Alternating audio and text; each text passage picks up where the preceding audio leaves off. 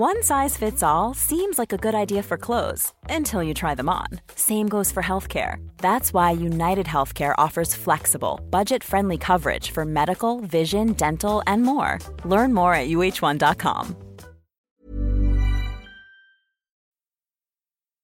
Okay, so you guys, I'm officially marking today, Monday, February 13th, as day one of the Mike Flynn Death Watch. Yeah, I think it's going to be a short death watch. Sweet and merciful, hopefully. He's on life support. How would we characterize his condition? Critical?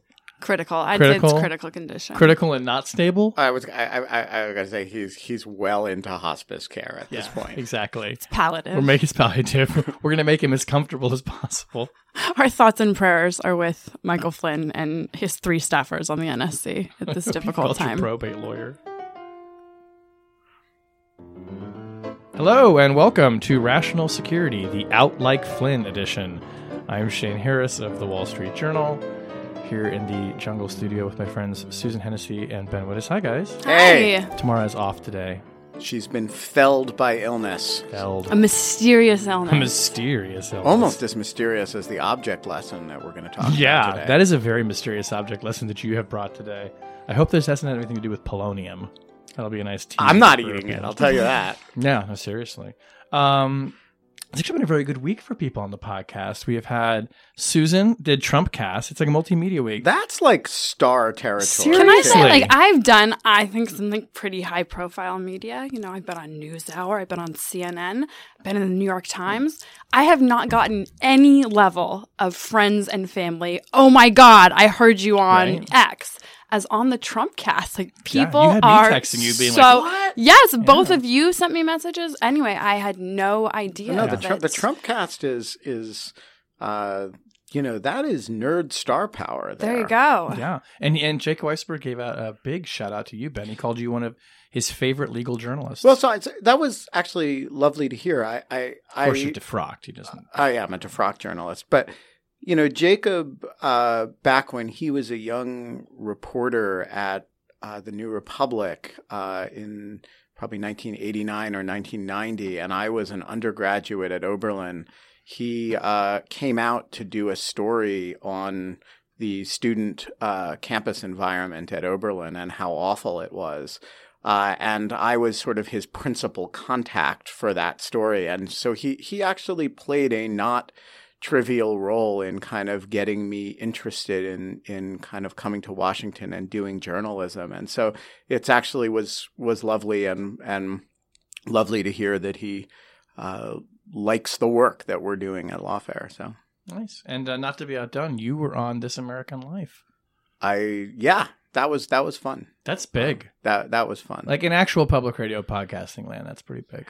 But then the weirdest one is that, you know, I woke up Friday morning and the president was tweeting favorably, if completely inaccurately, about stuff that had been on Lawfare. And, you know, so it's been a very weird media week. Has been. All yeah, right. we woke up on Friday morning to a text from one Quinta Jurassic that wrote, "You guys, ... with a screenshot. Of the Trump tweet? Yes. I think thus began a busy day. I think I retweeted the president's tweet with "might want to read the rest of this post." Yeah, I think a lot of people raised that issue. And, you know, it is a sign, as I wrote that night, of the total dysfunction of the White House that somehow the president was not stopped from tweeting favorably about an article that calls his motivations invidious and his actions incompetently malevolent. TLDR. All right, this week on the podcast, Michael Flynn's phone calls and new revelations from the Steele dossier raise questions about Russian influence, as if we didn't have a lot of them already. An appeals court puts the brakes on Donald Trump's immigrant and refugee ban. Plus, we're going to do listener questions in our third segment today.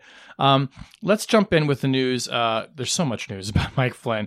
Last week came revelations that first reported in the Washington Post that Mike Flynn and the Russian ambassador prior to the inauguration had in fact discussed sanctions during their phone conversation on December 29th, which had been previously reported, I think think I read that in the Wall Street Journal.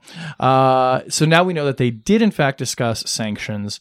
Mike Flynn apparently did not tell the truth about that or conveniently forgot about it when he told multiple White House officials, including the vice president, that they, in fact, had not discussed sanctions, and then said people went out and said they didn't discuss sanctions. We can talk about whether it matters that they discuss sanctions, but following on that, there were multiple reports out last night. We had a piece, it's in the front page of the Journal this morning, saying that the White House is currently weighing whether to get rid of Flynn. David Petraeus and General Kellogg are two people who are being rumored to maybe replace him. There are various pro-con camps with this. Let's sort of unpack, and we'll get to the Steele dossier stuff in a bit, but let's take for present purposes, does it matter or not whether or not Mike Flynn discussed sanctions, or does it matter whether or not Mike Flynn can be trusted to tell the truth to the people he works with? And which of these two things, there's a political problem for him in the White House. There's a broader public perception problem if he's making promises to the Russians about sanctions, but yes, all of it. Let's diagnose the multiple illnesses afflicting the patient. It matters if he was conducting an independent foreign policy at a time when we have a president and getting on the phone with an adversary nation and suggesting, well, maybe don't respond to the actions of this president because the cavalry is on the way. Does that matter as a legal issue or a no? It's not. I suppose ultimately there's some kind of a Logan Act question, but I don't think you would have. I doubt very much that would be any kind of legal problem. It's a huge impropriety, and lying about it to the vice president, compounds it with a very deep additional problem. And anytime you misrepresent something to a senior official and they go out on national television and put their neck out for you based on representations that you've made, you better be telling the truth. And it doesn't help when a couple weeks later you just kind of seem to not be able to remember whether you talked about sanctions. I actually, every time I've ever talked to an ambassador about lifting sanctions on the United States, I remember those conversations. And there've been so many things we've discussed. Journal them. Yeah, it's. I think it's important to sort of take a step back and like a little bit chart the story, because I do think there's a point here about some good reporting and some not so good reporting that has a little bit contributed to the state of affairs. So early in January, I think David Ignatius first sort of broke the story of, hey, Flynn had a series of reportedly 5 phone calls that were sort of in the period between when the Obama administration informed the Russian embassy that they were going to be making this announcement and when the announcement was ultimately made, or potentially between the period of time before Russia decided to not retaliate. So that was sort of the original story. It just kind of sat there as, hey, this is a really weird thing. There wasn't much additional reporting. Then a few weeks later, one intrepid, excellent reporter at the Wall Street Journal, who shall remain nameless, but is Shane, reported that there was an investigation, or like these calls were actually the subject of an investigation, because the mere fact that he had phone calls with the Russian ambassador, it's not that. It's a little bit strange. It's not that unusual that an incoming national security advisor would have contacts with foreign officials.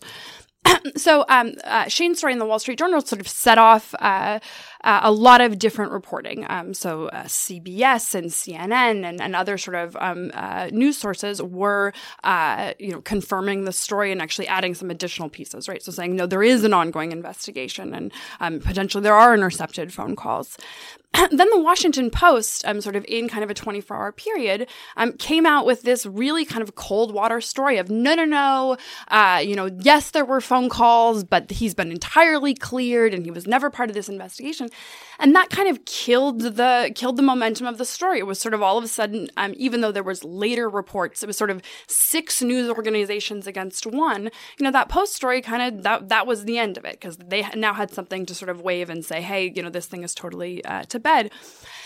fast forward a few weeks, and the very same reporters that had reported that initial, this is all a bunch of nothing story have now reported the bombshell of, no, there were sanctions calls and there is an ongoing investigation and this is a really big deal. That's really problematic. And frankly, the later story wasn't reported acknowledging that they were essentially retracting an earlier story. And so there's been some confusion here that has not been entirely necessary. And I think a little bit speaks to just the chaos of what's going on. Well, and it also speaks to the strategic way in which people are leaking this information out. Yeah, and it also speaks to the fact that the total amount of information available is small, and so which pieces come out matter enormously to the way the entire story is perceived. Right, but I sort of think there are getting to the substance of Ben Enchien's points, I think there are four strains here. So one is there a Logan Act violation? On the face of the statute, maybe Logan Act there hasn't been an indictment since 1803. Yeah, I don't think it's possible to violate the Logan Act anymore. There's a question if it's even enforceable under the First Amendment. It's a law kind of in name only, and that's so no. There's not a Logan Act investigation. And there's not really a Logan Act violation in the sense that it's a criminal violation.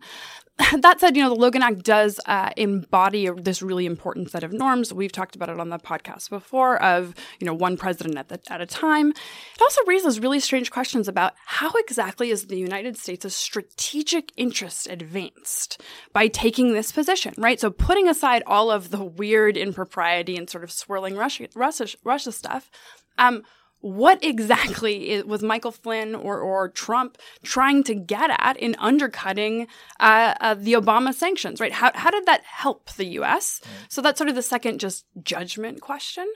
The third is that, is this issue of lying? I think it's pretty clear that Flynn lied, right? So on Wednesday of last week, he told the Washington Post no twice. He didn't discuss sanctions. Then Thursday, all of a sudden, he couldn't be sure whether or not. I mean, it was it's pretty clear that he's rapidly walking things back. It's the classic CYA walk back there. Well, as you realize that there's a transcript. Right. Which, can we just say as a side note, of course he would know there would be a transcript. The man ran the Defense Intelligence Agency. He didn't know that the Russian ambassador's phone calls are monitored? Right.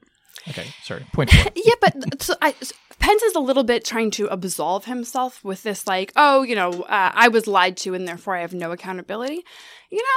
Your national security advisor, there was a major allegation levied against him. You went on national TV before you assumed office, but then once you came in, these sort of swirling allegations, it never occurred to Pence to, I don't know, pick up the phone, call the FBI, call the NSA. Well, not that they would have said, but he literally is saying he made that comment based on Flynn's representations alone.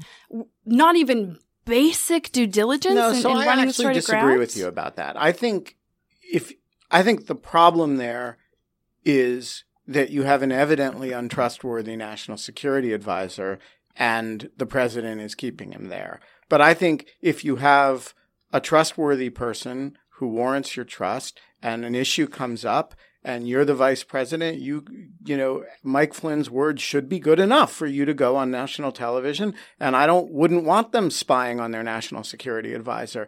I want a national security advisor who, when he says, I didn't discuss sanctions with the Russian ambassador, that means I didn't talk about sanctions, and you should be able to rely on the word of your national security advisor. And the problem is not that Mike Pence ended up saying something that isn't true.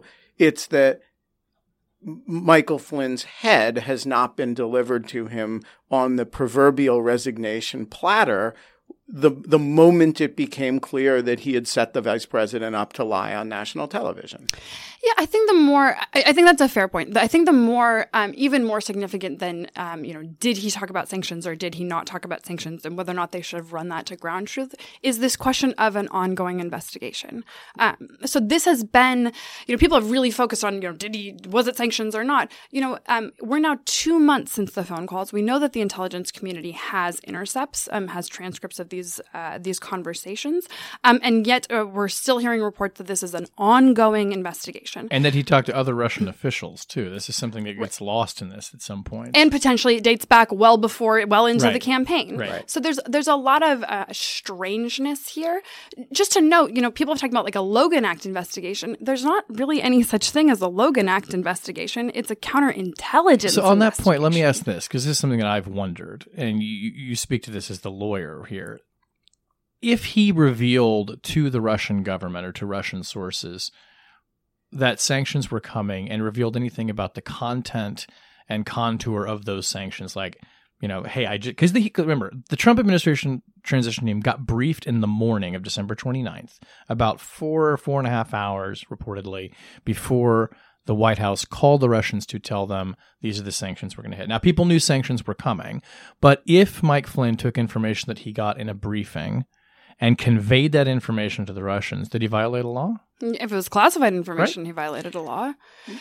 Whether or not it's unclear, whether or not something would be classified in the morning and then announced publicly. That's But pretty the timing unlikely. becomes really, really important here because December 29th, several things are happening. Trump administration officials are getting briefed, getting the heads up on the sanctions. The administration is preparing to call the Russians and tell them what the sanctions are. The administration is preparing to publicly say what the sanctions are. And in that band of time, Mike Flynn has at least 5 phone calls with the Russian ambassador. Now, that's a lot of phone calls, and I think this is, and from talking to people, particularly former administration officials, what I learned was that it was the sequence of these events and then followed by the fact that the Russians did not respond to those sanctions that sent up the red flags. That's what made everything stink. So I think without knowing what precisely he said and what precisely they discussed, it's very hard to evaluate the question of what, if any, laws may have been violated. We don't know the quality of the information. We don't know whether he conveyed any information other than, go easy, guys, whatever they do today, we're the power coming in, right? Mm-hmm. We don't, and I don't really want to speculate about, the nature of phone calls that I really don't know what took place in. That said, what he represented, what Pence represented about him was that there was a call to express condolences for some athletes that were killed, and a plane that crashed. Right? It wasn't athletes. It was and Merry Christmas, the military band. The military band, and sympathies for the Russian ambassador killed in Turkey. Right. And we should get our bosses together to talk. Right. And that sanctions were not discussed. And now it appears that sanctions were discussed. And the National Security Advisor should simply never be putting the vice president in the position where you do that. By the way, it's of a piece with an executive order that isn't vetted. It's of a piece with the entire dysfunction of the way the National Security Council apparatus is functioning right now. Let's quickly take this because we got to close this segment. But couple this then with the report from CNN last week that the intelligence community has verified pieces of the Chris Steele dossier, and we don't know precisely which ones, except that they tend to deal with interactions and meetings among Russian officials. So the intelligence community, who's presumably spying on said Russian officials, looks at what's in the dossier and says, yes, this part looks accurate based on our own sourcing. So that tends to, it seems to me, bolster somewhat the credibility of the overall document if Chris Steele has good enough sources to know about conversations going on within the Kremlin and in Moscow that the intelligence community knows about. Let's quickly take that, but then how does that connect back to Flynn and other Trump aides and their Russian connections? So I think there's two things. One, as I said, sort of early as the dossier came out, just because one piece of information in it is true, that doesn't mean the rest is true. Just because one piece of information is false, that doesn't mean the rest is false, right? Human collection is often a mix of sort of rumors, fact, and fiction, and that's what we're seeing here. Clearly, this kind of verification is causing the intelligence community and potentially the FBI and foreign allies to treat the document as if it potentially has more credibility. And so it's significant.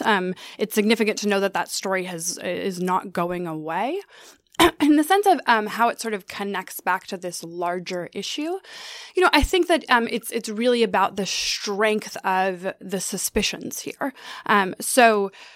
There's this document and maybe it means something, maybe it means nothing. What is it? But it's clearly sort of infecting some of the thinking here. That there's just this concern of, maybe there's like really broad, collaboration or criminal conduct. That colors a lot. And so that this will only add additional momentum.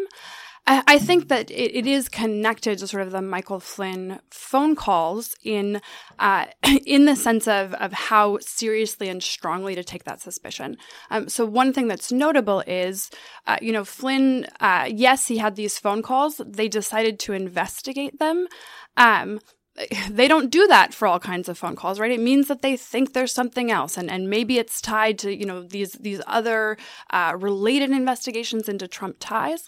It got a little bit overlooked, but over the weekend, Adam Schiff, who's the vice chairman of the HPSCI, he kind of jangled his keys in front of his inattentive colleagues by saying, we should really investigate this, and we should also investigate if there were any other encrypted communications that took place. Now, he's just saying he's calling for an investigation, but Schiff's a pretty knowledgeable guy. He's part of the Gang of Eight. He's a pretty responsible guy. And so I think it adds to this general sense of, there's something more than just this. There's something more than just this slice of the dossier. There's something more than just these phone calls. Like, something is going on. I think the connection's more direct than that. I mean, honestly, so what we know is that the Russians intervened in an effort to affect the outcome of the election. We know that lots and lots of people associated with the Trump campaign had, peculiar ties with Russia and with Russian, sort of foreign policy stuff, including Carter Page, including General Flynn, including Paul Manafort. And what we know is that then, in the period of the transition, the now National Security Advisor is on the phone with the Russian ambassador talking about sanctions about which he then does not tell the truth. And the question is, does that lend credibility to the allegations in the dossier, which are now being treated a little more seriously because some aspects of them have been corroborated, the allegations in the dossier of collusion between the campaign and this Russian intelligence operation? And I think without saying that those allegations are correct or going to be proven true, which I certainly don't know, I think you'd be nuts not to look at this and say, well, I take them at least a little bit more seriously than I did before the Flynn stuff. Yeah. Okay, let's move on to our next segment. Ninth Circuit Court of Appeals puts the brakes on Trump's immigration and refugee ban. I'm going to defer to our lawyers and eminent legal journalists on this lawyers. One. Right. But I will say that from a political standpoint, interested covering this as a journalist, the question that was most interesting to me is whether the "see you in court" tweet from Donald Trump on this is they're really going to go to the Supreme Court. At first they said, I guess they weren't, and now it sounds like they are going to go to the Supreme Court, but then they might issue a new executive order. Let's unpack first just like what the ruling was and what the judges said, and then talk about maybe where he goes from here, because I could see like plenty of ways where he would want to keep pushing this and also at the same time just hit the reset button and issue any order? Well, the order, the Ninth Circuit's ruling first does exactly one thing, which is doesn't do exactly one thing. It declines to grant a stay of the lower court's temporary restraining order on key aspects of the president's executive order on immigration and refugees. As such, it really just freezes in place the status quo while the issue is litigated in the lower court and then presumably appealed. And in that sense, is not that big a deal. It's become a big deal, first of all, because the president has put a huge amount of weight on it in the way he's talked about it, and the sort of and secondly, because the Ninth Circuit used some language that really seemed to tip its hand as to the way it might think about some of the merits of the question down the road. And it's a 29-page opinion that's unanimous, and came out relatively early, and I think correctly is being read as something of a shot across the administration's bow, in addition to which it actually does have the effect of preventing the executive order from going into effect while we litigate the thing. Yeah, so I agree with Ben's, that this is a very limited sort of decision, and some of the rhetoric in the Ninth Circuit opinion was kind of flowery and a fun, dramatic read, but not all that substantive. I do think there was one additional thing that the court did, which is significant, and that's sort of showing its hand on the deference question, right? So they, the government had really sort of made the argument of, you don't get to decide this issue, right? This is for the executive, and the court seemed pretty firm on a question actually that Carrie Cordero had raised on Lawfare pretty immediately after the oral arguments, and that's you have to present something. You have to present an affidavit. Yes, the courts traditionally defer to the national security judgments of the executive branch, but that doesn't mean you get to just come in and say, we want to do this because we think we have to do this, end of story, right? You have to provide some evidence. And I think because of some of the particular pathologies of this administration, and frankly, because I don't know that there is evidence underlying some of their claims here, that does strike me as potentially significant. In terms of what they're going to do next, like all things out of this administration, it's chaos, right? One minute they say this, then the next minute this.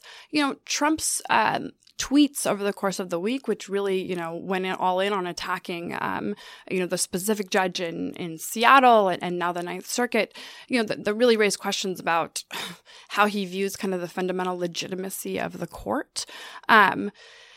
That's part of the reason why this case is so significant, because it appears to be, in some sense, the education of Donald Trump, that he doesn't actually understand the roles that the courts play, and we're seeing him sort of realize it and process it in real time, and how that's going to shake out, whether or not he's going to follow this sort of obstinate path of, screw you guys, and it's your fault if something happens, or whether or not somebody's going to be able to get his attention and say, no, when the courts say something, we have to abide by it.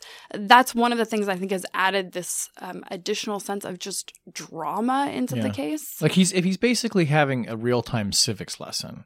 Yeah, this is someone who's never held public office. I would love to know whether he actually understood basic processes for how a bill becomes a law before he became president. You should watch that Schoolhouse Rock. You should watch the Schoolhouse Rock. And you can really see, I think you can really see him going through that 8th grade civics process. He's figuring this out. Of learning. And he does get courts, by the way. He spends plenty of time in courtrooms. Right, but I don't think he's ever gotten separation of powers, right? So he understands that you, as a private individual, as a business owner, as a person who grabs people by the crotch, you can be sued, right? But I don't think he understands that the president in his official capacity is vulnerable when he behaves in a fashion unconditioned by attention to legal niceties and normal processes, that is something that can tie you up in litigation for years and actually prevent you from doing the things that you want to do. Right. And I think you're watching him learn that, and you're watching the tension in him between frustration and anger about that, and sort of warring with trying to learn to be a little bit more tactical in his behavior. Right. I think that's absolutely true in sort of in the pure legal sense of how to be tactical and how to sort of push policy. Also in the sense of whether or not he understands like the basic responsibility.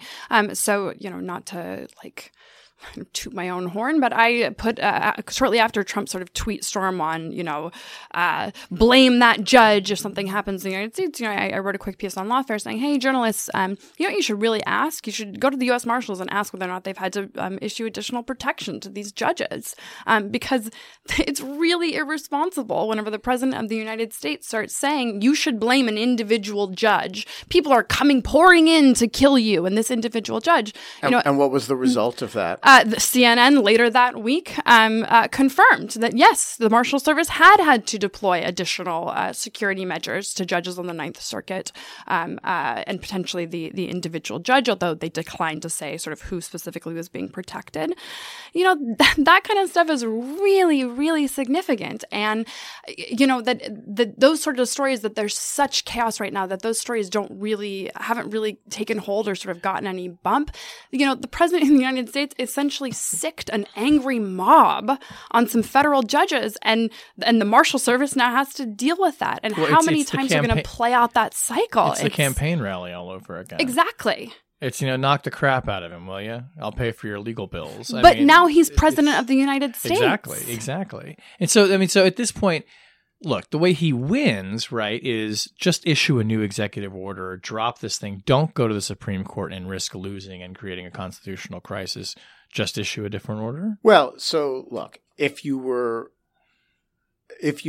a wise actor following the advice of your lawyers, you would surely at this point cut your losses, whether that means withdrawing the order and starting over or writing a very carefully worded superseding order. I'm not sure, but you would certainly go in that direction.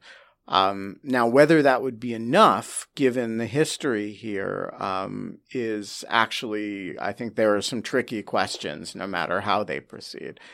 But I see no evidence that Trump is capable of that, and he can't even let the Justice Department make a merits decision about whether it makes sense to proceed with an appeal to the Supreme Court about this without tweeting about it himself and sort of muddying himself in the mechanics of that decision. And so I don't think we know how he's going to handle it at this point, nor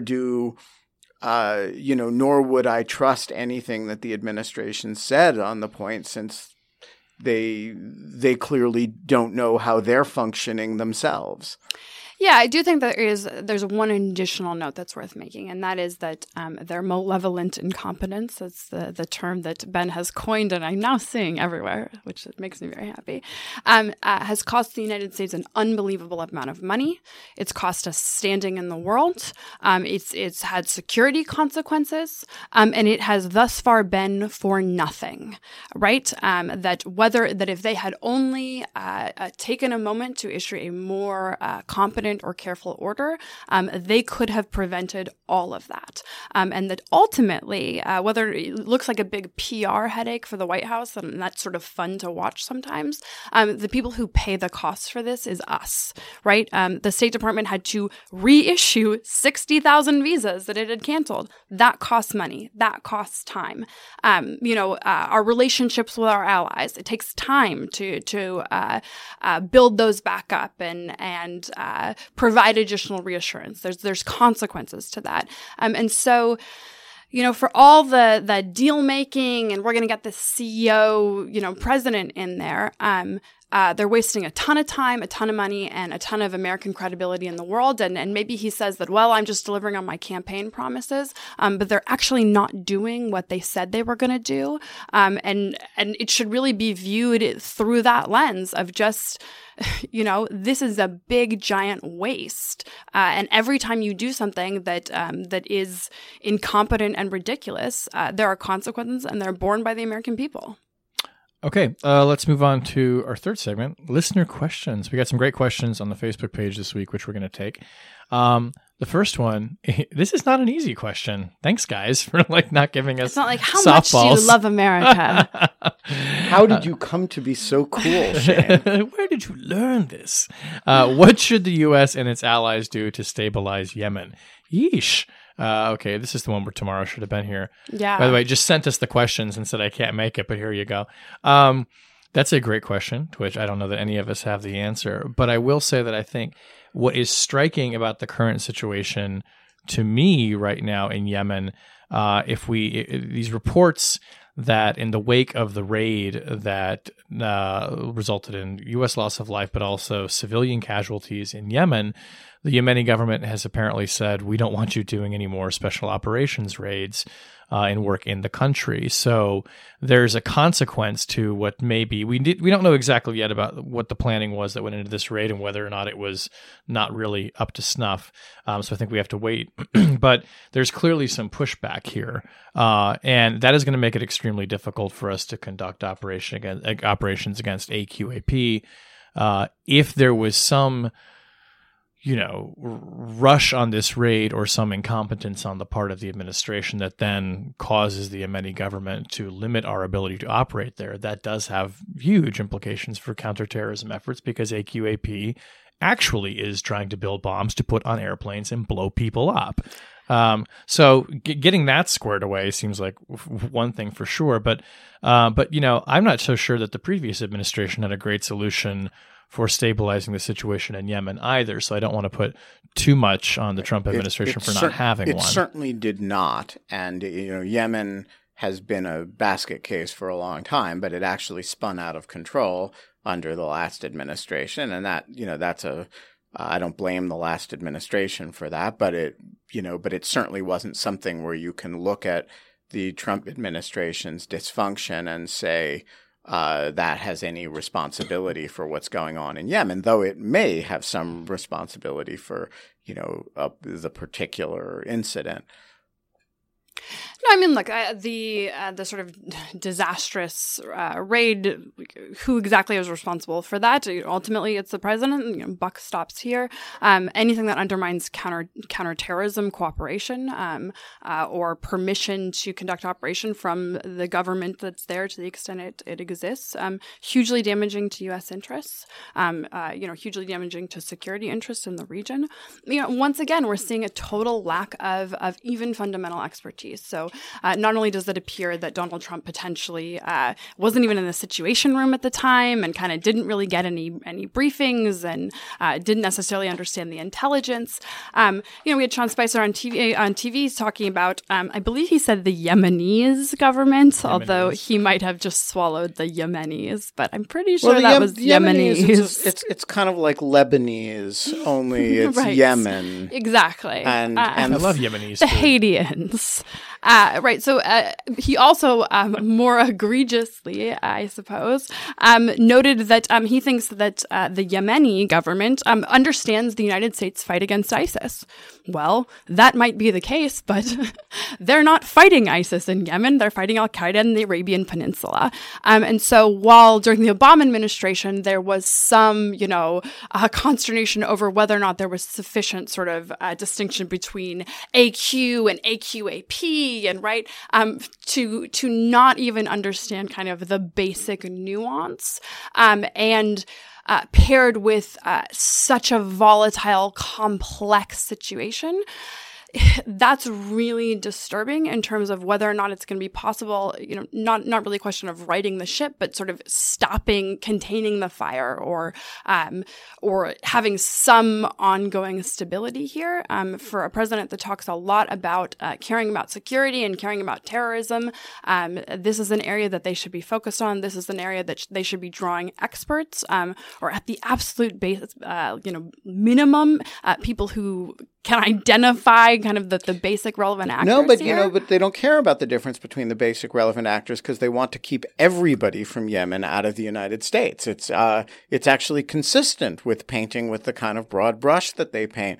It's a sort of screw the whole country approach. No need to know who's acting there, what the difference between AQAP, the Houthis, and ISIS. Keep them all out. Well, and to that point, I mean, we talked about Sebastian Gorka on the podcast recently, who is, a senior advisor to the president, and in fact, we should only talk about Sebastian Gorka on this podcast. If you read his book, he talks about this global jihadist movement that sort of is an umbrella term that encapsulates ISIS, Al-Qaeda, Hezbollah, Hamas. It kind of puts everybody together.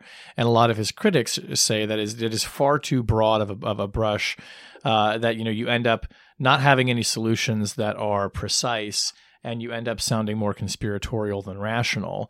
If the administration doesn't start drilling down into specifics about the, extraordinary complexities in each of these conflicts, there are no easy answers. So, to the question of how do you stabilize Yemen, first you have to start getting smart on Yemen and having a coherent policy.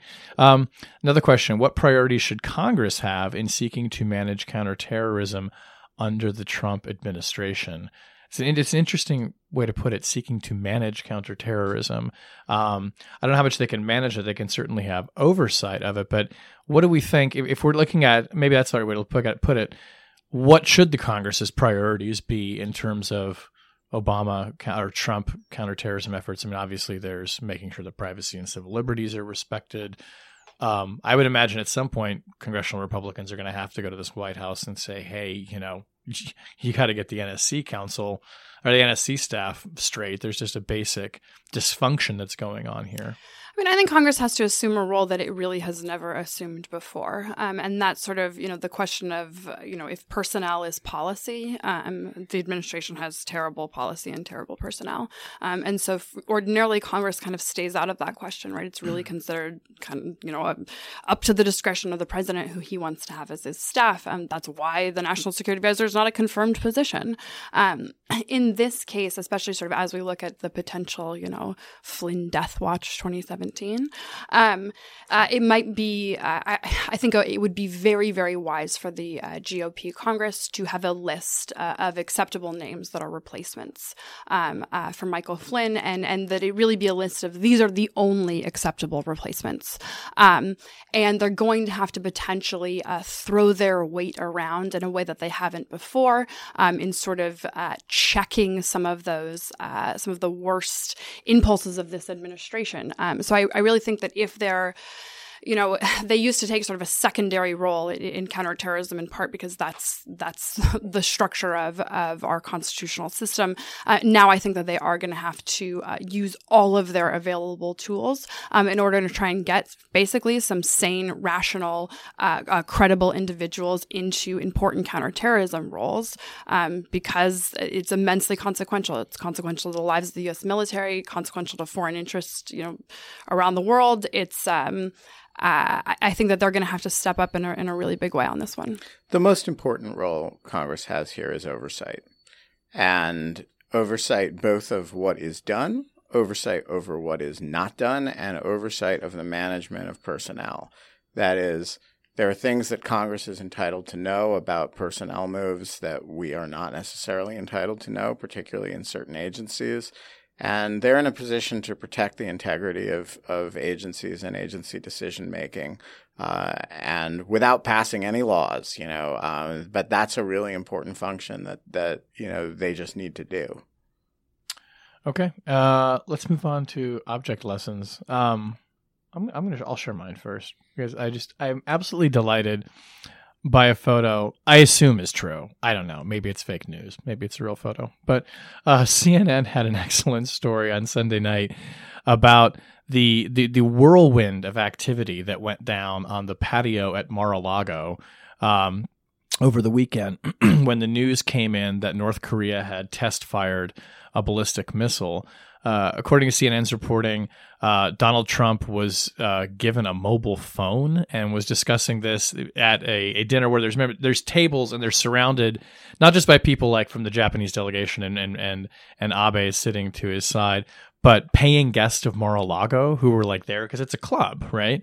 So people who are on the patio, I guess, having dinner while Trump and the Japanese delegation is there, overhearing this frantic set of discussions about North Korea.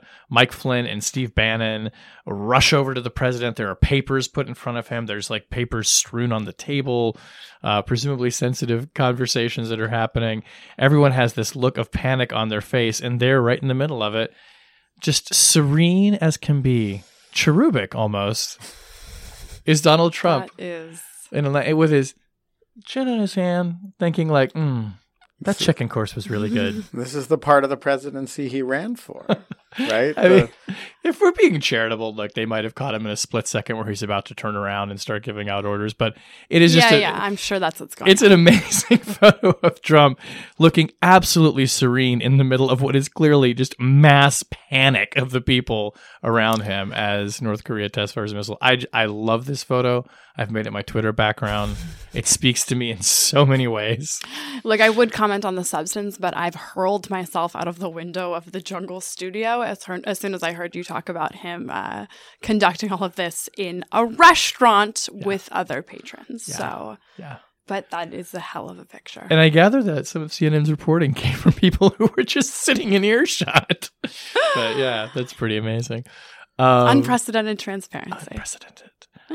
Great picture. Beautiful. Susan, would you like to go next? All right, I have mine. It's pretty disappointing. So a number of Brookings scholars were sort of impersonated on this very strange kind of fake think tank site. Basically a series of like really controversial articles were written and then assigned to their bylines. They certainly did not write them. And that was sort of, it was a little bit of a disturbing development. So we decided, hey, we should all try and get Twitter accounts verified and things like that, right? Just really ensure that we have a control of our online identity. So I was like, all right, I'll do it. And so I diligently, being the lawyer that I am, read, all the criteria for verification, to be, notable in your field and a source of authority and blah, blah, blah, and cited by the news media, right? Just so I'm like, all right, I have that. I've got like 30,000 Twitter followers. Like, I'm not nobody, right? So I send in my thing and they ask you to like provide links to show who you are. And I like, put forward my best links, my NewsHour links, and my New York Times being quoted, and write all these things. And look, I didn't want to get cocky or something, but I thought this was kind of in the bag. No, this morning I received notification from Twitter that I am not eligible to be verified.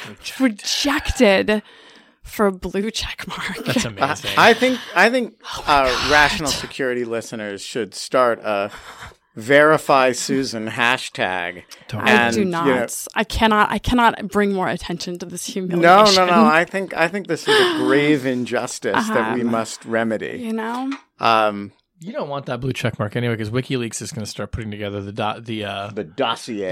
Yeah, exactly. The checkmark dossier. Personal I guess that's true. Anyway, I now look at all checkmarked. Are you checkmarked, Shane? I am checkmarked. Ugh. You know what? I'm like boycotting check marks out of just like but I don't have anywhere jealousy. Near the amount of followers that you have. So. And it's like, what do I have to do?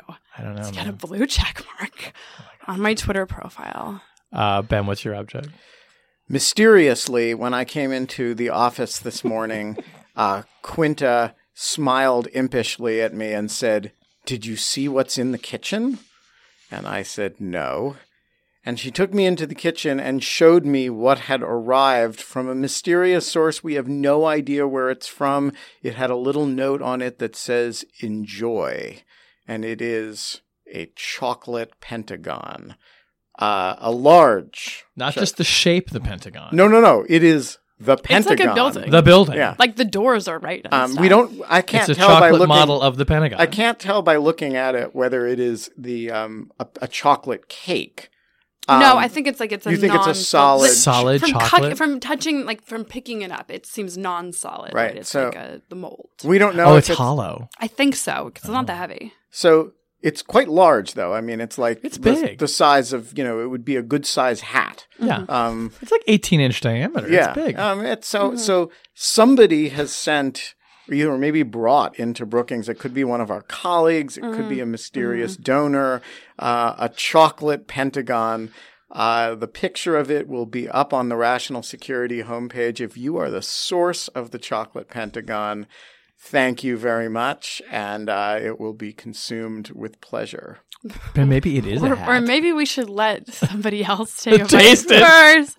Wait, like, I don't know, 7-8 days. Did it come from the Russian embassy? And then Yet. Enjoy your enjoy. chocolate. All right. Well, that brings us to the end of the show. Rational Security is a production of Spaghetti on the Wall Productions. You can find our show archive at spaghettionthewallproductions.com along with that chocolate pentagon. Hopefully this won't be our last podcast issue. We're not going to eat that chocolate pentagon. We're not touching that. Look, here's the reality. Right now, I'm like, I would not touch some mystery This is the last chocolate. podcast Like, we'll ever I do. guarantee you it will be 9:30, like a week from now. Interns will have eaten it. And I will be like, I really need something to eat. And I will go and I will eat that damn chocolate pentagon. And then when Susan shows up dead, we will know When that the it was polonium takes effect. You can follow us on Twitter at RATL Security. Whenever you download the podcast, please remember to read a rating and a 5-star review. We would love that. We will send you a chocolate pentagon if you can leave us a 5-star review. Chocolate pentagons for everybody. We have one. A pentagon has 5 sides, right. like the number of Like the number of stars. that you stars should we read. want in your review of That's Rational exactly Security. right. Exactly. Who are we not brought to this week by? Russell Stovers Excellent. and Sherry's Berries. They don't make chocolate pentagons. Or the Pentagon Chocolate Store. Our audio engineer is Quinta Jurecic. Our show is produced and edited by Jen Howell. Our music was performed this week by Mike Flynn and the Wiretaps. Cool. Nice. Yeah, good It's one. like a metal Yeah. band. Yeah. Yeah. The Wiretaps. Just all metal now. Yeah, exactly. It's all metal. It's death metal. Of course, our music was performed by Sophia Yan, who, if she were talking to the Russian ambassador, would A, know it, and B, like, only discuss Canon classical music. Yeah. And nothing else. Yeah. She might send him, like, a coded message about sanctions in the way she played a particular song. Yeah, no, I think Sophia could be trusted to discuss Russian music with We with should the Russian. analyze the songs just to make sure there aren't any messages being sent via Rational Security. I think we know what our next task is. On behalf of my good friends Ben Wittes and Susan Hennessy, get well tomorrow. I'm Shane Harris. We will talk to you next week. Thanks for listening. Bye.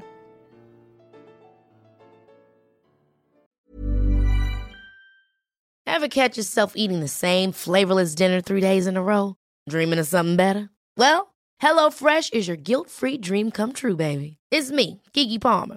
Let's wake up those taste buds with hot, juicy pecan-crusted chicken or garlic butter shrimp scampi. Hello Fresh. Stop dreaming of all the delicious possibilities and dig in at HelloFresh.com. Let's get this dinner party started.